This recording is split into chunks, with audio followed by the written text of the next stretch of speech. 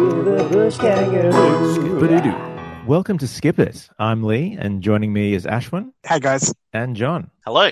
And today we're discussing the Season 1 finale, which means it's also our Season 1 finale and the last step for a few weeks, which is pretty exciting. I think I'm pretty impressed we did this. Yeah, it's just amazing how quickly the time has gone. I think maybe having some purpose for the last year sort of helped it fly by. So cool. Thanks, Skippy. Definitely filled in those gaps in time, and very enjoyable to do it with you guys as well. I think that was a big highlight for me. So, it's been a really great journey. It has, and I hope that all of our listeners enjoyed the dynamic between us, the different perspectives. So let's live up to that and blast it out of the water with this finale. This is episode 39, which is called View Matt. It aired September 23rd, 1968. As we mentioned, it's the season finale and therefore fittingly was directed by series regular Max Varnell and head writer Ross Napier. Starring this week is, of course, Ed Devereaux as Matt, Ken James and Gary Pankhurst, who play his sons Mark and Sonny, Tony Bonner as their pilot, Jerry, Liza Goddard as Clancy Merrick, and Skippy, played by, what we've come to learn are many female kangaroos. We also have a few guest stars, one of whom kicks off the show, so let's hop into it. Do you see what I did there? Yes. Hey. Cricket. Off to a good start. Those mute buttons aren't working now, are they? Yeah. I was on mute. You don't need to tell me if you're going to come up with a pun. Give me some warning. That's the time when you need, and they play it so many times in this episode, that clarinet going like the whap, whap, whap, whap. Yeah. All right. Well, this episode starts with Matt at the doctor's, and he's getting his blood pressure read. Max Osbiston, who plays Dr. Morton in this scene, had a career spanning from the 1940s to the 1980s, all of it on TV.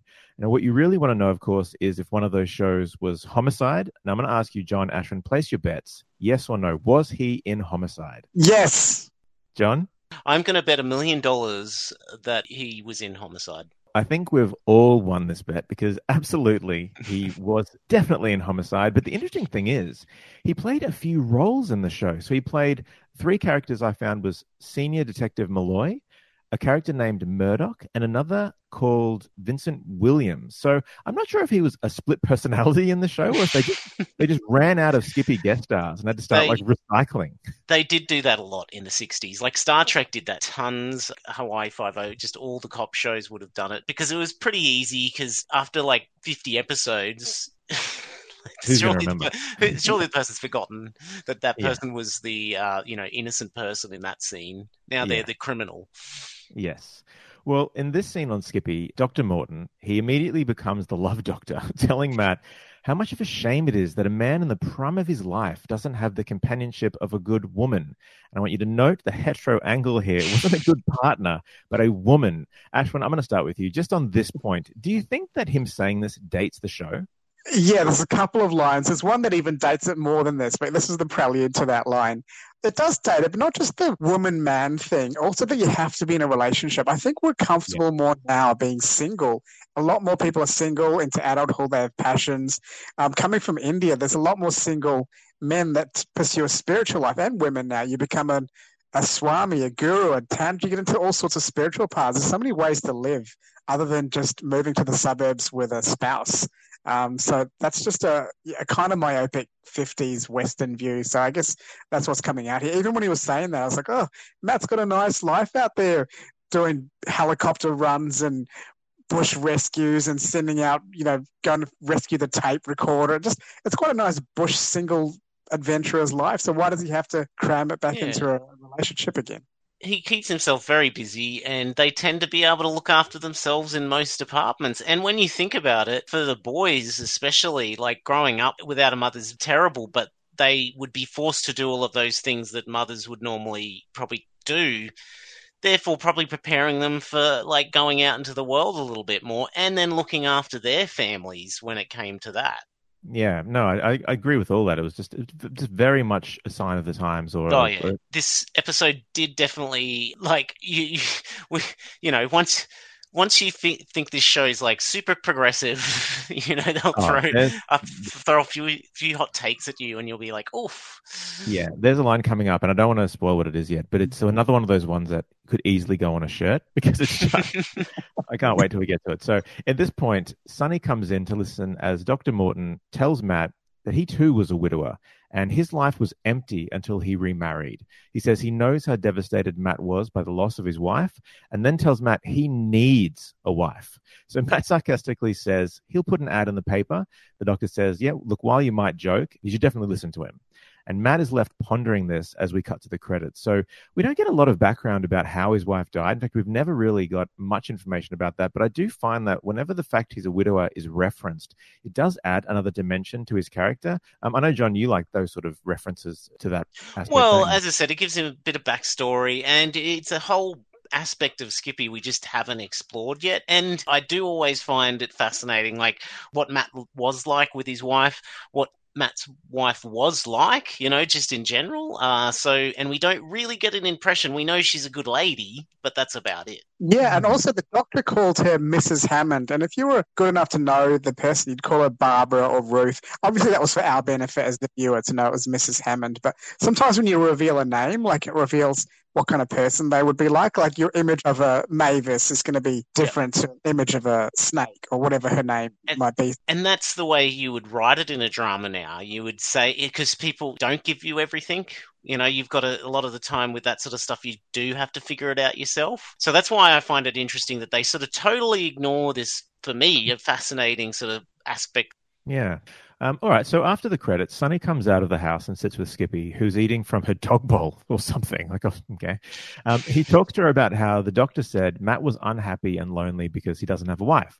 Sunny agrees with this assessment, and as Matt comes out with the doctor to send him on his way, Sunny notes that he's missing a button. Matt notices it too and says he'll sew it on, to which Sunny then says, and this is the classic Ross Napier line we've been waiting for, so get ready for it, listeners. Sunny's line is, sewing buttons? That's a woman's job, Skip. So I'm keen to get both your opinions on this. I'm going to start with you, Ashwin. This is a very important question. Is sewing buttons a woman's job?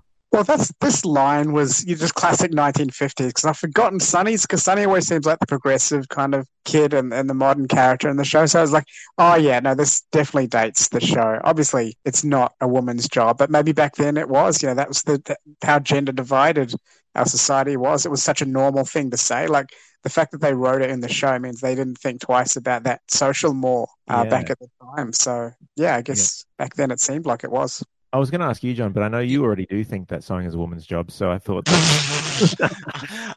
I actually think the total opposite, and I think it's sort of really interesting because that in the army, a lot of soldiers wouldn't necessarily have a woman around to sew their buttons on, so I'm assuming that a lot of men would have to learn to sew their buttons on at some stage, you know what I mean? Yeah. Especially if they were single. And it's something that I learned very early on, because having to wear a school uniform, I was losing buttons all the time. And my mum didn't have time for that crap. So, I just was I'll just do it myself. And sewing buttons is really simple, Sonny. Come on. Yeah. I think as well, nowadays when men and women both work, it's not like you've just got the stereotypical 50s housewife who's got nothing else to do but which, mind you, nothing else to do. It's been established many times how much work that is. But, that she's got the time to go do that. I know your parents worked. I think all of our parents, both of them worked. So. Also, he's telling this line to Skippy, who is a woman as well. So it's confront your privilege, Sonny. Yeah, jeez. Yeah. As I said, it's a very broad comment, that very ignorant for Sonny, but he is a kid, and I guess I get it, but a way big assumption for him to say. I also think they wanted a line there that would give Sonny a reason to want to bring a mum or a wife into the household. Right. They chose a sexist line. They could have chosen something else. But I don't know, Ross was searching for a line that gave the rest of the storyline. Loneliness would have been probably a little bit better, which I was very thought it was a pretty funny line. Yes. Yeah. Well, no, you're right. It definitely was the catalyst to what happens next, because from that statement, Sonny decides that if Matt had a wife, it would solve everything. So he goes to Clancy, who is ironing, another subtle nod to women's business, clearly, because of all the things she could have been doing. And then he asks her if she'll get married when she grows up. And she said, well, she is grown up. And so Sonny asks her why she isn't married. And then cut to this awkward expression on Clancy's face, because you do not ask a woman that. And then she says that she's not really old enough, which I thought was also interesting. It raised an interesting question about, is she also a teenager? Is she around Mark's age? We've never really had that clarified. But Sonny, still pondering, asks her if she thinks Jerry will marry. And she says she supposes so, and as long as he meets the right girl, then maybe he will. And again, not partner, but girl. Ixnay on the gay yay in the show.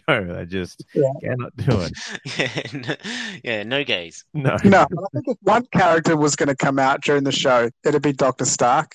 Definitely. Yeah. And he's got a thing for Jerry. Yeah. Whoever portrayed Jerry would be the most homophobic out of anyone in this show. I don't know. I think he's in this. It's in the 60s, going into 70s. He's a young man. I don't know. I think he'd be open to it. It's more just like every time he sees a girl walk past, it's just like he can't. Oh yeah, he's got a preference. Yeah. But who knows what happens in the moment. Well, that's true. So Clancy says that Sonny might one day also get married, and he looks pretty disturbed by this, as you probably would when you're an 8-year-old. So finally, Sonny asks if his dad should remarry, and Clancy is forced to kind of talk to him about why people choose to get married. Being lonely comes up again. I'm also interested to ask you this, Ashwin. Is this the only reason people should get married, to avoid loneliness? I just think it's such a bad reason to get married, but maybe that's where we were back then, just married for practical reasons. Don't be lonely, have someone to look after you. But now, since in the 60 years since the show has been written, the government has provided a lot of the services that partners used to provide each other. There's technology now, there's activities, there's less social stigma around being alone. So you don't have to get married for loneliness anymore. There's different things you can do, but the pressures were different back then, and you can see that in the writing. Yeah. Well, Sonny then asks Clancy if she'd compare marriage to his relationship with Skippy, and she says no at first, but then decides it is sort of like that, and I was hoping she didn't mean too much. Apparently in the 60s, you can't be gay, but bestiality is fine. Well, yeah. Kangaroos. It is Australia. Yeah. He asked then if she thinks Matt is, in fact, lonely, and she doesn't really know. He asks Clancy if he did want to get married, what should he do? And it's highlighted here that there's a shortage of women around where they live, which is absolutely true. We've commented on that before when we've been reviewing these shows. Clancy agrees and says that he can get around that fact by putting an ad in the paper. And Sonny doesn't quite get what that means. So struggling to explain it, she shows him the personal column in the paper and reads an example from a self-described refined lady of means where the term view Matt, which is also the EP's title, is included. Sonny perks up at this, and Clancy has to say it doesn't mean Matt like his dad, but it actually is just an abbreviation of matrimony. And essentially that this woman has just indicated that she wants to find a husband. So this is pretty much the Tinder of its day, where you had to get a newspaper to do this, which probably happened all the way up to, I'm going to guess, until the internet. Yeah, no, I definitely guess that too. There wouldn't be much use for it otherwise. No. Yeah, it still happens today. You still see those matrimonial ads. But I was actually quite worried at this point that Sonny was going to use his radio school to announce Matt's singledom and desperation. He's done that before with that Irish guy, the billionaire. Finding Mr. Trundle or whatever. Yeah. That would have been probably a more effective way, because I think he would have found someone that had the same interests on the end of a radio than in a newspaper. Yeah. Well, Sonny says that he's heard his dad talking about ads like this to Dr. Morton, and Clancy thinks that's totally out of character. Sonny agrees, saying he's probably a bit shy. Clancy at that point realizes that the iron is burning the shirt she was working on, which gives Sonny the opportunity to take the newspaper to a chair and ponder. He repeats the refined lady of means bit a few times, trying to understand it. Clancy suggests that he looks up the word refined in the dictionary, which he does.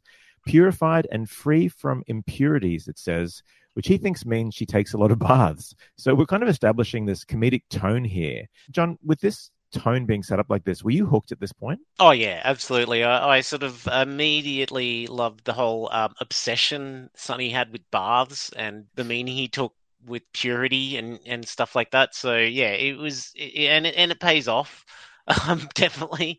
But yeah, no, he was hilarious, Sonny. And I'm also as well interested with you, Ashwin, because obviously you're a professional comedian, you do stand-up and radio. So do you like it when the show takes a bit of a detour from the sort of grim action-based episodes and has a bit more of a comedic turn? Yeah, it's nice when it goes whimsical because, you know there's not going to be a kidnapping for once in the show. That's always quite lovely. And I was like, yeah, maybe refine that. It's a nicer meaning. He takes lots of baths. I mean, that's actually more important than, listening to it's very, very, it is probably more important than being pure. Yeah. All right, so Matt comes in and Sonny tries to hide what he's doing. He asks Matt what a lady of means means, and Matt explains that it means he'd have lots of money, but he doesn't, and nor is he a lady, so he kind of dismisses it that way. And Sunny offhandedly comments, though, that Matt is educated, and when Matt agrees and walks off, Sunny mentions to Skip how perfect the lady in this paper sounds for Matt, especially the part about her being rich. In the ad, it requests a photo be sent by anyone interested. And so Sunny immediately goes off, searches through a drawer, and finds one of Matt from, I'm guessing, about 10 years earlier. It's a black and white pic of Matt, I'm guessing using a still from his acting portfolio. Yeah, it's an Ed Devereaux publicity shot. Definitely looks like it. I'm curious as well, Ashwin, to know from your side, if you were a lady of means, would that shot have done it for you? No, he looks too happy. And I had to double take and go, is that Matt or is that some actor from the time? So I was like quite confused by that picture. He did look really different, didn't he? Yeah, he looked different, almost too different. So if I was a lady of means, maybe that's a bit young. Maybe you need a moustache and a monocle. The tone of the photo reminded me of, like, you know, in the Squid Games where they all get their photo taken and the main guy just puts on a big goofy smile. It was sort of like that. It's Ed Devereaux's Squid Games photo. But just having those old photos like people used to have lying around. John, do you have any portraits of yourself looking debonair and suave like that? No, I don't. I never went into acting, but I remember having to get a lot of family portraits, like, you know, photos, but I never had to do a under the chin shot, like out of Napoleon Dynamite or anything like that. God. And Sunny was just giving it away willy-nilly. Like, isn't Matt going to be like, hey, where's that super sexy photo of me that was lying around? That was the last photo my wife took of me. You know, who knows? So from here, we cut to Sunny in his room, and he's typing up a response to the ad. He addresses it Dear Lady, since she didn't include her name in the ad. And in this letter, he tries to address her wants, highlighting Matt is quiet and educated and takes a bath, sometimes twice, which I thought was a nice little cute comedic moment again. Yeah. Skip, meanwhile, is there giving her 2 cents about what he should include in the letter. They also use the opportunity to zoom in again on the pic of Matt, again using their clarinet version of that, like, wow, wow, wow. Just like, this is so goofy. Like, they knew what they were doing with that photo. So from there, we see Matt working in his office, and Mark comes in to check if he wants anything in town. Matt asks him to post some letters and says Clancy has some to post too. It's just in time for Sunny to overhear Mark asking her for them, and he springs up advising that he's got a letter that he wants to get sent to. Before Mark can get a clear answer from Sunny on who it's for, Jerry shouts for him to get going, and Mark then drives off with the letter, none the wiser. If you guys notice that oftentimes Jerry is really almost like the 2IC. He really encourages them to get cracking, get going, hurry up. Yeah, he's always like in a rush, isn't he? Yeah. He's probably got a date. And also, this is the years before car aircon, so he's just probably burning up inside that little Holden. He's just like, I'm bloody sweating my head off. Oh, yeah, down the bush. Oh, you can imagine. Yeah. So in the next scene, Skippy is collecting the mail for Matt. So we've jumped ahead about a week here. And Matt also urges her to hurry up at the letterbox. So it definitely made me think, why is everyone at this park in such a hurry? We see more dead hand shots of Skippy putting the letter into her pouch, and she goes to deliver them and takes them out with her mouth. Matt thanks her. We see Sunny immediately come over, excited to read if one of those letters is a response to his ad. The first one is just one from the Forestry Commission, which Sunny doesn't really care about. And on that, Mark asks him why for the last week he's been so interested in the mail, and says that if he'd rather, he can instead come help him with the horses. Sunny agrees, and they kind of have a shot of Matt looking a bit surprised at how compliant he's being. Is that how, John, did you interpret that moment there of that look on Matt's face of being, you know, why is he being so accommodating? Yeah, I don't know. Yeah, I'm not sure exactly what was going on there. Maybe it was just suspicion on him, like going, what the deal is with Sunny. What's he in the mail? I'm not sure. Yeah. Yeah. Did you get this whole episode? Like, Matt never asks a follow-up question. Like, he always says, "Why are you being weird?" And everyone gives like some flimsy answer, and he's like, "Okay," and then he just.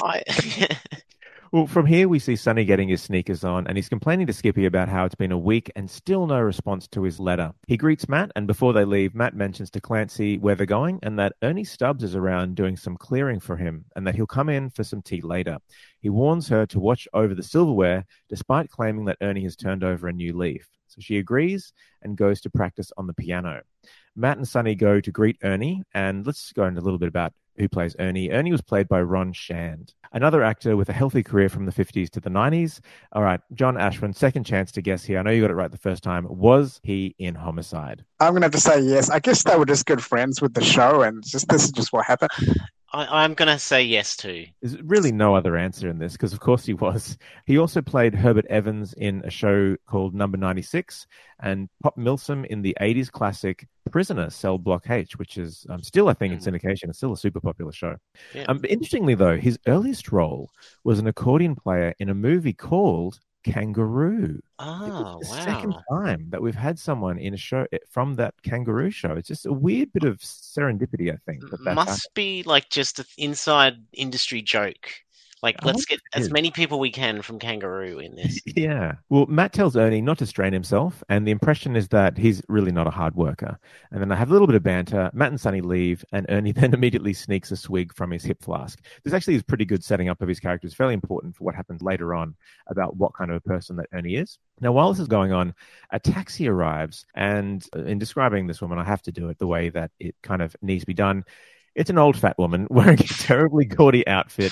She gets out, and this thing is pink from head to toe, including her feathery hat. And she eagerly calls out, "Yee-hoo!" as she rushes to the ranger station. So this lady, I mean, I'm being a bit mean to call her a fat old lady, but I was going to say homely. That's a lot much. But she gets called a lot worse later on from Jerry. So but she's like a cartoon, pretty much. She is. And Beryl Cheers is the actor who plays this nightmare, who's named Prudence Frith. She starred in a few things across the 60s and the start of the 80s, including regular roles in Class of 75, which was also filmed in 1975, and kind of naming itself out of relevance by the next year, I thought was really interesting to call it that. She was also a regular role of Mrs. Reagan in The Young Doctors. No more bets here because you should all know by now, of course, she was in Homicide. If you're hired for Skippy, it's pretty mandatory that you go on to feature in that show. So hearing her arrive, Clancy comes out to see what's the matter, and Prudence says she's looking for the handsome Mr. Hammond.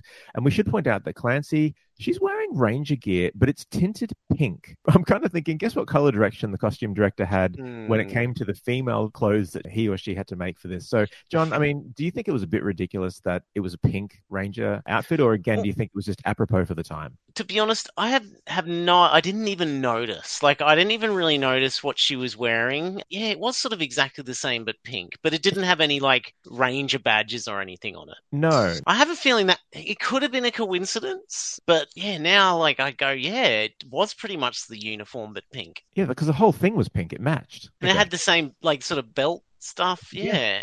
I didn't notice much about her color scheme, but more her mannerism. She was just nervous the whole episode. I'm not sure if it was the dialogue or she was hamming up that mood, but just from the moment Sonny started talking to her to Mrs. Frith arriving, she just had this permanent PTSD, anxiety sort of character through the whole episode. I reckon PTSD is exactly right, because when you've been through as much as everyone in the show, any new person is a threat. She's been traumatized, and she's got a right to be awkward and a little bit like, what the hell's going on? Yeah, I don't know. Yeah. They'd all be pretty, I would think, agoraphobic at this point, or just very nervous about any strangers. So Clancy tells Prudence she's missed Matt and asks if he was expecting her. And she says it was to be a bit of a surprise and highlights how much she loved his letter. Jerry then pulls up and Clancy introduces him and explains the letter and photo situation. Jerry can't understand it, and in his confusion, while Prudence starts to sort of wander about the house, asks again to Clancy, what is going on and who is that old bat? So again, he really gives her a much harsher description. So Clancy then works out what might have happened. Jerry says he'll straighten it all out. He goes to ask Prudence, and she goes off at him, saying that the letter that Matt wrote was too personal to share, but she can show one artifact, and pulls out that professional photo of Matt. And Jerry is just gobsmacked at this picture, just kind of like we all were. Everyone's like, oh, what a stupid picture of Matt. That's right. No one was like impressed by it. It wasn't like, that dashing look at that handsome man. No, everyone was like, oh, what a goof. He never strikes that face. As current Matt, the most you ever get out of him is a smirk. You never get an actual open mouth smile. So just so out of character. No, and actually it puts a bit of a sad tint on it. But what you said, John, about what if that was the last picture that his wife took of him? That kind of means that might have been the last moment he was genuinely happy, which is pretty sad if you put that tint on it. If you want to take that dark tone, which we will. Of course, we have to have an angle. Yeah. Now, we head over to the river where Matt and Sonny are working, and Sonny Sonny calls Matt over to a giant wombat lying on its side. It's huge. I think people who haven't seen a wombat, like, they are big animals. It looks dead at the start when he's just... Yeah, like, it looks drugged. It's definitely not a stuffed one. It's not dead. It doesn't look dead because I can see it's sort of moving slightly, but it is very lethargic. I don't know whether it would be drugged or, since we know that they've done this before with Skippy, or if it was hungover. They probably maybe gave it a little bit of methanol or something. Yeah, it was roofied. So Matt joins him and explains that it's a rock wombat and that they're quite rare. And did you notice, I'll ask you, John, if you noticed this, did you notice how when Matt put his finger to the wombat's mouth, he got bitten? And I'm wondering if that was an accident and they just kept it in?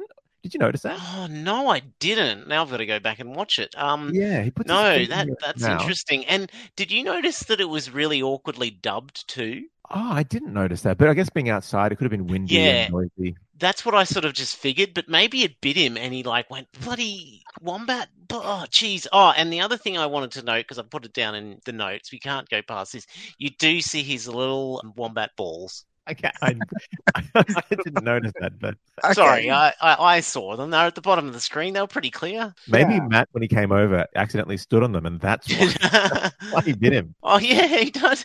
Yes, I just watched it. He did try to bite him. I reckon they just redub it because he was like, "Bloody hell!" Yeah, that's. Well, we also know the animals on this park speak, so maybe the wombat was like, he's like stepped on his nuts, and then he was an angry drunk. Yeah, yeah. These days, if you had like wombat balls on a kids show, would that get blurred out? Little pants on him. Yeah, they were some pants. Well, you just get a female wombat. Safer.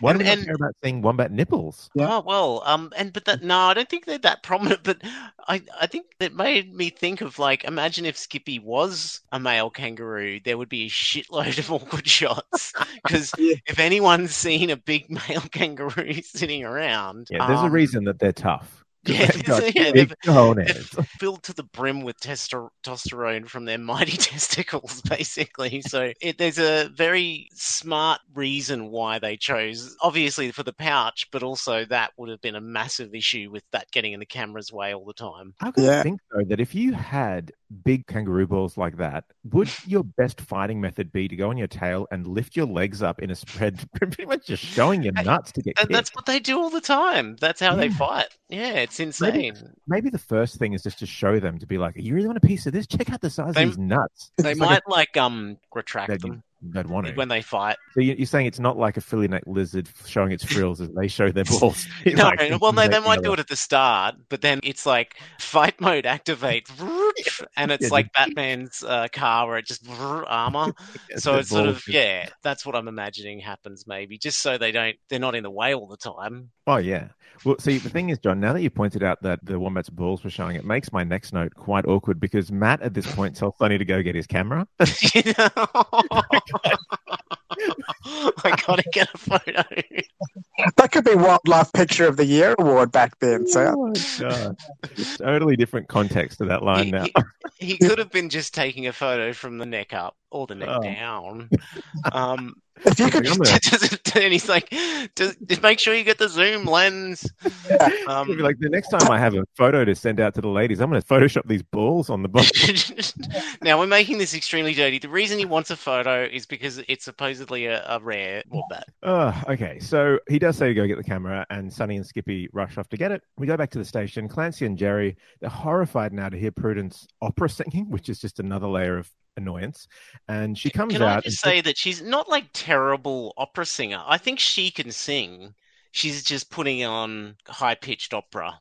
Yes, and it's just the noise. Like, she's just clearly the noisy very lady. Yeah. Prudence comes out, says to Clancy that she'd like to freshen up, and they send her to the bathroom. Skippy then comes back and enters the house, ignoring the constant singing, and she grabs the camera with her, again, insert shot of the dead hands, and uses them to put the camera around her neck, because it's got a little carry loop on it. She then spots the picture of Matt that clearly Prudence has left on the desk, and despite the chance for more wow, wow, wow clarinet music, still puts it in her pouch and takes it with her. So Skippy's smart here. I wanted to take note that, you know how Jerry looked at the photo and like everyone looked at the photo? Skippy looked at the photo like everybody else. Like, ooh, is that Matt? Which also puts a bit of a spin on, if that was his reincarnated wife, she might have had more of like a tender memory of that one. But, yeah, it could have been. But maybe it could have been like the wife's like, oh, I hated that photo. Yeah, true. That was like the worst photo. So Jerry is laughing about the singing at this point. So he's now decided to go from like shock to just finding it pretty amusing. And Clancy says she still doesn't think that any of this makes sense. Jerry is laughing at how shocked Matt will be when he comes back and sees what's going on. Skippy returns to Sonny and instead of giving them a camera, shows him the picture. And it's just what Sonny needs to now realize that this woman that he wrote to is actually already there. And so he just runs off without explaining anything to Matt. We see Prudence then literally tripping out the door. She demands to know from Jerry and Clancy who took her photo. And then when they play dumb, she says she's going to find out and then again trips back into the station. Now, I might have been surprised about how this woman can't figure out how to walk through doors if it wasn't for the fact that she is so infatuated with a love letter clearly written by an 8-year-old. So it just makes you realize she's probably not the smartest one that he could have had. Yeah, and did you notice that all her fancy, pretentious language is gone and she totally goes, where'd he go? Where's that photo? She totally gets into like total like yobbo mode. Like, I know you're trying to stop us from getting together. It was actually I actually really enjoyed that. Like all her acts just totally dropped, and it was hilarious. And she's just like a total bitch as well, like straight away saying like there'll be changes around here, like assuming so much. Like, it was so funny. But I just love that moment where she just drops the persona. It's almost like that English character, Mrs. Bouquet, who finally... Yeah, she starts off as Mrs. Bouquet, but then ends up like one of the like friend of Onslow or something. But also on that letter, when I was thinking about Sonny's letter, it's actually in its own way is quite good writing. Sometimes poetry like that Bukowski poet from America who wrote really childlike language. It was all just plain monosyllabic words, nothing like Byron and Keats. It'd be like rain hits my head, darkness on me, or just it was real simple and monosyllabic. So in some ways she thought, Matt's just some kind of Bukowski-esque simplistic poet ranging. Yeah, it's a good point, Ashford. I hadn't thought of it that way, but you're right. There would be a charm in the naivete of the whole thing. So, yeah. People back then, you read letters from the 50s, and it's always like, I am currently indispensed with the situation. This is probably refreshing for her. Yeah. Me like lady. Have giant wombat testicles. He said photo of them. Well, Sonny, meanwhile, has returned and overhears all this raucous and nervously asks Skip, what have I done? And when Clancy sees him peeking his head around, she connects the dots and tells Sonny that Matt is going to flip out when he finds out what's going on. And before they can work out what to do, Ernie arrives and gives Jerry an idea. He tells Sonny, Jerry that is, tells Sonny to keep Matt busy, and Sonny runs off to do so, but Matt is already coming up the driveway, so the tension is mounting. Sonny rushes over and does his best to keep him occupied, but Matt will not be deterred from going back to the station. So he enters, and Clancy now jumps in. She tries to take him away from the room that Prudence is in to show him something. They leave, and that gives Jerry time to dress up Ernie in a ranger outfit. How funny would it be if it was Clancy's pink one? Like just by accident, he grabs the wrong one. So Prudence then comes in and sees Skippy and asks what it is. Guys, she's asking what a kangaroo is. How can she not know what that is? That should be on the list of things to know. Yeah, it was weird. That should be definitely should be educated in schools. I just feel like Jerry should have just looked at it and been like, it's a kangaroo. Like, you're Australian. How do you not know what a kangaroo is? It's on the friggin' money. It's in our bloody coat of arms. Yeah. Oh, so Jerry says to stay back from her, insinuating that she's dangerous, which I guess in retrospect, it makes sense considering she's never seen one before and doesn't know what the hell it is. Ernie then arrives and immediately starts to play smart. So this is what I was saying before. It's quite a smart setup from before that he's kind of a dodgy character. Otherwise, you might wonder, why would he go in along with the scheme so quickly? It's just kind of a mark. Well, of course he is. He's just a bit... He's Ernie. He gets, he's up for a hijinks. Yeah. Outside, Clancy is showing Matt what she pretended to show him. and it's primroses. It's like flowers again. Like, Ross, you need to broaden your understanding about what women are interested in. Like, not everything has to be flowers. And then Matt then tells Clancy that they're actually weeds. They're not primroses. So it also insinuates she doesn't even know what the flowers are she's talking about.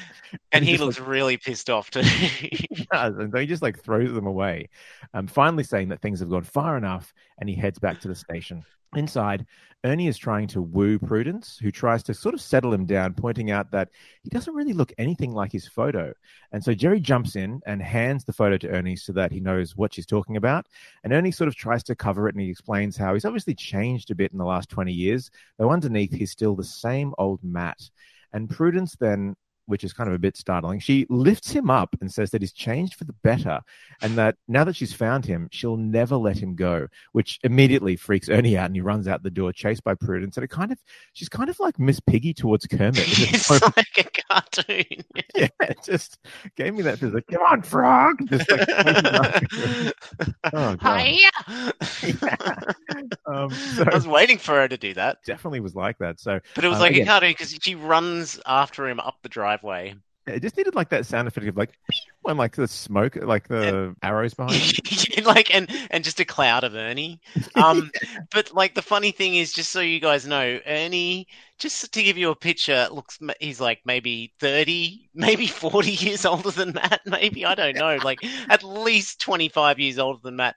Bald, grey-haired, very sort of liver spotted. So yeah, a little bit different from Ed Devereaux in his prime. So she accepts this very willingly. Not only accepts it, but says she prefers it. Yeah, which which is like, what the hell? There was kind of this tension at this moment because every time something like this happens in the show, Matt discovers the ridiculousness and has to sort it out. And I was like, is he going to discover this hijinks and have to sort it out or not? So that was a tension here. It's like, is he going to find out, or are they going to find another way to solve this? So it's quite interesting. Are they going to get away with it? That's the thing. And I've got a point on that. So at this moment, all that ruckus is going on with Ernie being chased out. Matt does come in and he's missed what's going on. So from here we go to the final scene. It's Clancy, Sonny, and Jerry, and they're crouched on the grass a little bit away from the ranger station. And Clancy says she wonders what happened to Ernie. Jerry jokes, well, he's probably still running. And that's when Matt comes over and mentions how Ernie has just disappeared because, of course, he didn't see any of this go on. And the kids play dumb. And Matt mentions as well that one of his uniforms was missing. And they say, well, it wouldn't have been Ernie because he's no longer a thief. Skippy then comes in holding onto the missing uniform. Matt goes to pick it up from her and smells it. And he says, it smells like primroses, and then walks away.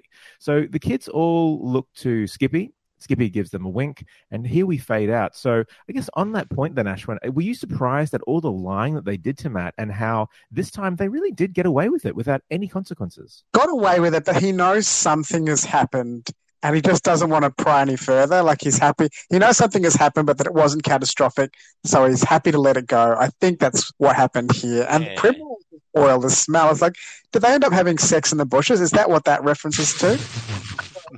Yeah, it must be. It must be, because why would he not have his uniform anymore? He's taken it off. There must be a connotation that they did it. Oh my God. Okay. I don't know. Like, how did Skippy end up with the uniform? Because I was going to ask you guys that. Like, how did she end up? She's like, I like to watch. We do know that Skippy does like to watch. She's witnessed so many things. Well, she loves babies. Maybe she likes to watch them being made as well. Yes. And I'm pretty sure there was another episode where something happens and Matt doesn't know what exactly happened at the end of it, but he knows something was up. So it's not like this hasn't happened before. So I think he knows to leave it rest. I think that's it. Like, he's kind of a good dad in that, if you're a good parent, there are some things that I can't let this go. I have to be the good parent, the sort of teacher, a lesson has to be learned here. And there's other things when you kind of get the feeling like it's just kids being kids, a bit hijinksy. I'm just going to let this one go. Let them kind of get away with it. It's okay. And that's what this episode was. It's hijinksy. It was a very light episode. Yeah. Well, I might just jump into my thoughts and rating for this episode. So, season finale, it was another episode that was different from what we'd seen before, which, look, personally, I always appreciate when they do that. They don't just rely on storylines that they're rebooting from earlier. It wasn't an action adventure at all, but a situational comedy or hijinks, like you said. It did have some funny moments, and it all came from a pretty good place.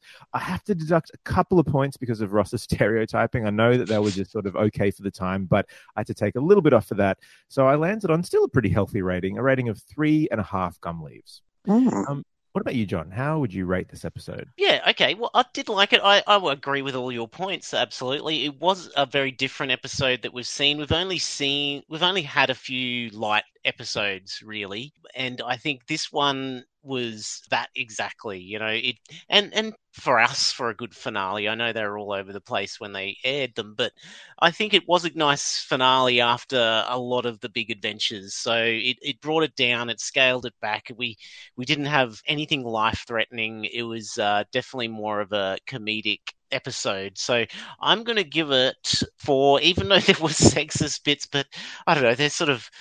It's a give and take with every episode. So It's a dichotomy that we're always going to have with these older shows. And 4. Yeah, that's a good rating. How about you, Ashwin? Yeah, I'm similar. I think at first I was a bit disappointed that there wasn't more action and suspense in it. There wasn't suspense and drama in it, which I kind of like the most in Skippy. But there was still hijinks. It was amusing. And we did get into a revelation about the family because we've been asking all season, what happened to Mrs. Hammond? Where is she? And we started to peel into that subject of Matt's relationship with her. So I think that bolstered the episode, while the lack of suspense kind of took away from me. So I'm going to land on 3.9 gum leaves. 3.9, that's nice. Yeah. All right. So before we wrap up, John, you have a surprise question for us, like a hypothetical. Well, yeah, I sort of sprung this guy on you guys a little bit on the last minute, but I just wanted to sort of throw out what you guys would do. I've definitely been thinking about it, like to reboot, remake, whatever with Skippy. Like, how would you do it in 2022? And I just thought I'd give you some of my sort of ideas if you guys wanted to hear them.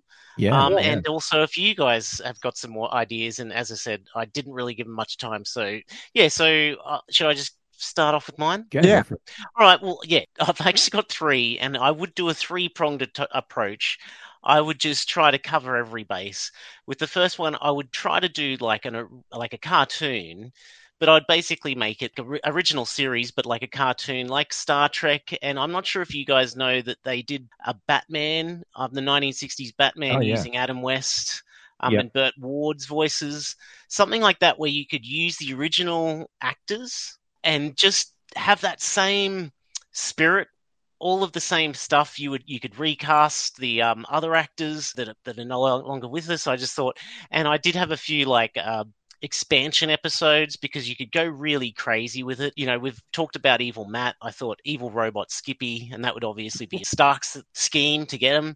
And then I thought you could have an episode where Skippy's dreaming, and she has a whole fantasy about them in space, and have a whole Star Trek type episode. I know I'm a bit of a fan of that. And then I thought expanding. I don't know what they do on the later episodes, but expanding the mother element, and maybe Matt telling a story pre-life with Matt and his wife or something, And maybe, I don't know about this for you, Ashwin, I just feel like Skippy would really lend itself to Bollywood, majorly, really big, in a big way. So I thought maybe you could do a Bollywood Skippy. And then my last idea would just be to remake Skippy actually in the NT, Northern Territory, in a national park up there with Aboriginal rangers, actual proper Australians. Just go for the whole hog there, and be a story about that sort of a family up there with a pet kangaroo that gets them into all kinds of adventures, and they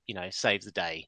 So they're all my pitches. I like that. That's good. Yeah, I like that. Yeah, definitely. And a new location would be quite fresh because you could have more tropical animals, more Indonesia connection up there. So what did you guys think, Ashwin? Yeah, well, one of them is, have a reboot with a series, but the kid is friends with a red kangaroo instead of a grey one, and it just kicks the shit out of people. And he's got balls. Yeah, got massive balls. Biggest balls in the park. That'd be fun. And I think reboot, kind of like when Karate Kid came back as Cobra Kai, you carry on with the same characters 30 years later. Maybe like happened in the 90s. Sonny comes back to a national park. Dr. Stark's son comes back to a national park. Yep. And then rivals kind of like keep that rivalry going. It would almost be Sonny's son now. Maybe two kids come back. Yeah, you're right. Like right. The grandkids almost. Yeah, intergenerational sort of a family connection. Come back. Or one third option is, instead of being on a national park, almost like Kane, the martial arts thing in the 70s, where he just goes around solving people. Yeah.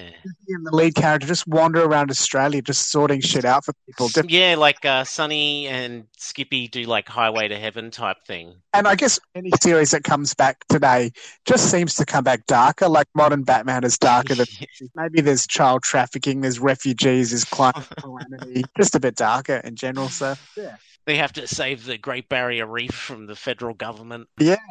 Yeah, Lee, what did you have as an idea? Well, yeah, like, I mean, it's funny that you mentioned the traveling bit, because I did have one of my notes that I just quickly thought was definitely leaving the ranch, helping other stations, kind of like traveling investigators, like Skippy PI. So I definitely agreed with, as soon as you said that, I kind of, well, then I also thought, like, what if it's Sonny and at this point Skippy has a Joey? So it's kind of like Scooby and Scrappy-Doo. Oh, it's my kind God. Of like that, kind of like the Scrappy equivalent. The other thing Didn't I even go thought for the was, next generation. Yeah, that's great. yeah, but then I also thought, what if we also played up that reincarnation angle, just to make it a bit kind of weird? So make that clear and set the rules about Skippy, like who understands her. And then you could have these really weird moments where like Skippy is having these dreams, and that's when you get like flashbacks of her former life as a human, and then having to deal with, now she's a kangaroo and she can't let him know. Like POV from Skippy's perspective, and what she's thinking and feeling. That would be interesting. That'd be great. Yeah, look, I think we'd love to hear from everyone, and I'll sort of wrap up now, but we want to make sure that we've got everyone aware of how they can communicate with us. I definitely want to take the opportunity to thank all of listeners who've been with us for the first season. We're going to take some weeks off to think about how we might improve, how we can deliver season 2. So if you do have any ideas, please send us an email or a message on our Facebook page. We do have the links in the description, but John, what is the email? Who should they be sending it to? So it's Skip It Podcast, and it's Skip with a double P. So SKIPPIT podcast@gmail. And also, if you've got some ideas of how you would reboot the Skippy Show, we would love to also have a check out of them as well. And you know what we might even do, depending on what sort of responses we get, maybe we even kick off season 2 and we'll include some of the things that we got. Speaking of season 2, John, when we get there, what will the first episode be about? All right, I'll give you guys a bit of a teaser. So season 2, episode 40, well, episode 1 of season 2, but episode 40 overall, The Raft. Sonny rescues a boy who has run away from home. When they paddle down the river on Sonny's raft, it falls apart. The boy admits he can't swim. I'll leave it there because there's a little bit that gives away all the end. So, yes, that's our first episode when we do come back. Also, I just also wanted to thank Lee and Ashwin for doing this. I sort of came up with the idea and they came along, and I really appreciate you guys helping me out and everything. So, yeah, thank you, and thanks for all the listeners. Thank you very much for coming on this journey with us. Yeah, no, it was good. And I think like you said, John, no one has a podcast on Skippy. So at least we've kicked it off. We've started the conversation. It's been fun. I never thought I would ever watch this show growing up in New Zealand. It was just before my time. So actually watching it, I think, is coloured by personality, and like it's got me into nostalgia and a simpler life. It's just sort of simple. It's almost like a type of meditation to watch Skippy, because it's like a simpler time. Yeah, when people can't smartphone each other, they got to work things out. Oh, and episodic TV. Just love it. You've got to start, beginning and end. You know, I love just not having to worry about watching every single episode to get it. I think they're having the benefit of individual episodes versus having obviously the benefit of a huge season arc, because you really get to flesh the story out, the plot and twist. But look, I don't mind those, but as I said, it's just it's a refresh, because so much of television now is, you know, it has to have every story knocking onto the other. Yes. Well, we've got more of that coming. We don't exactly know when we'll return. We're guessing in a few weeks. Until then, I'm Lee signing off, and with me, as has been for every episode, has been Ashwin. See you guys. And John. Thanks. See ya. Skippy, skip, skip, skip, skip, skip, skip, skip, the bush kangaroo. Skip-a-doo-doo.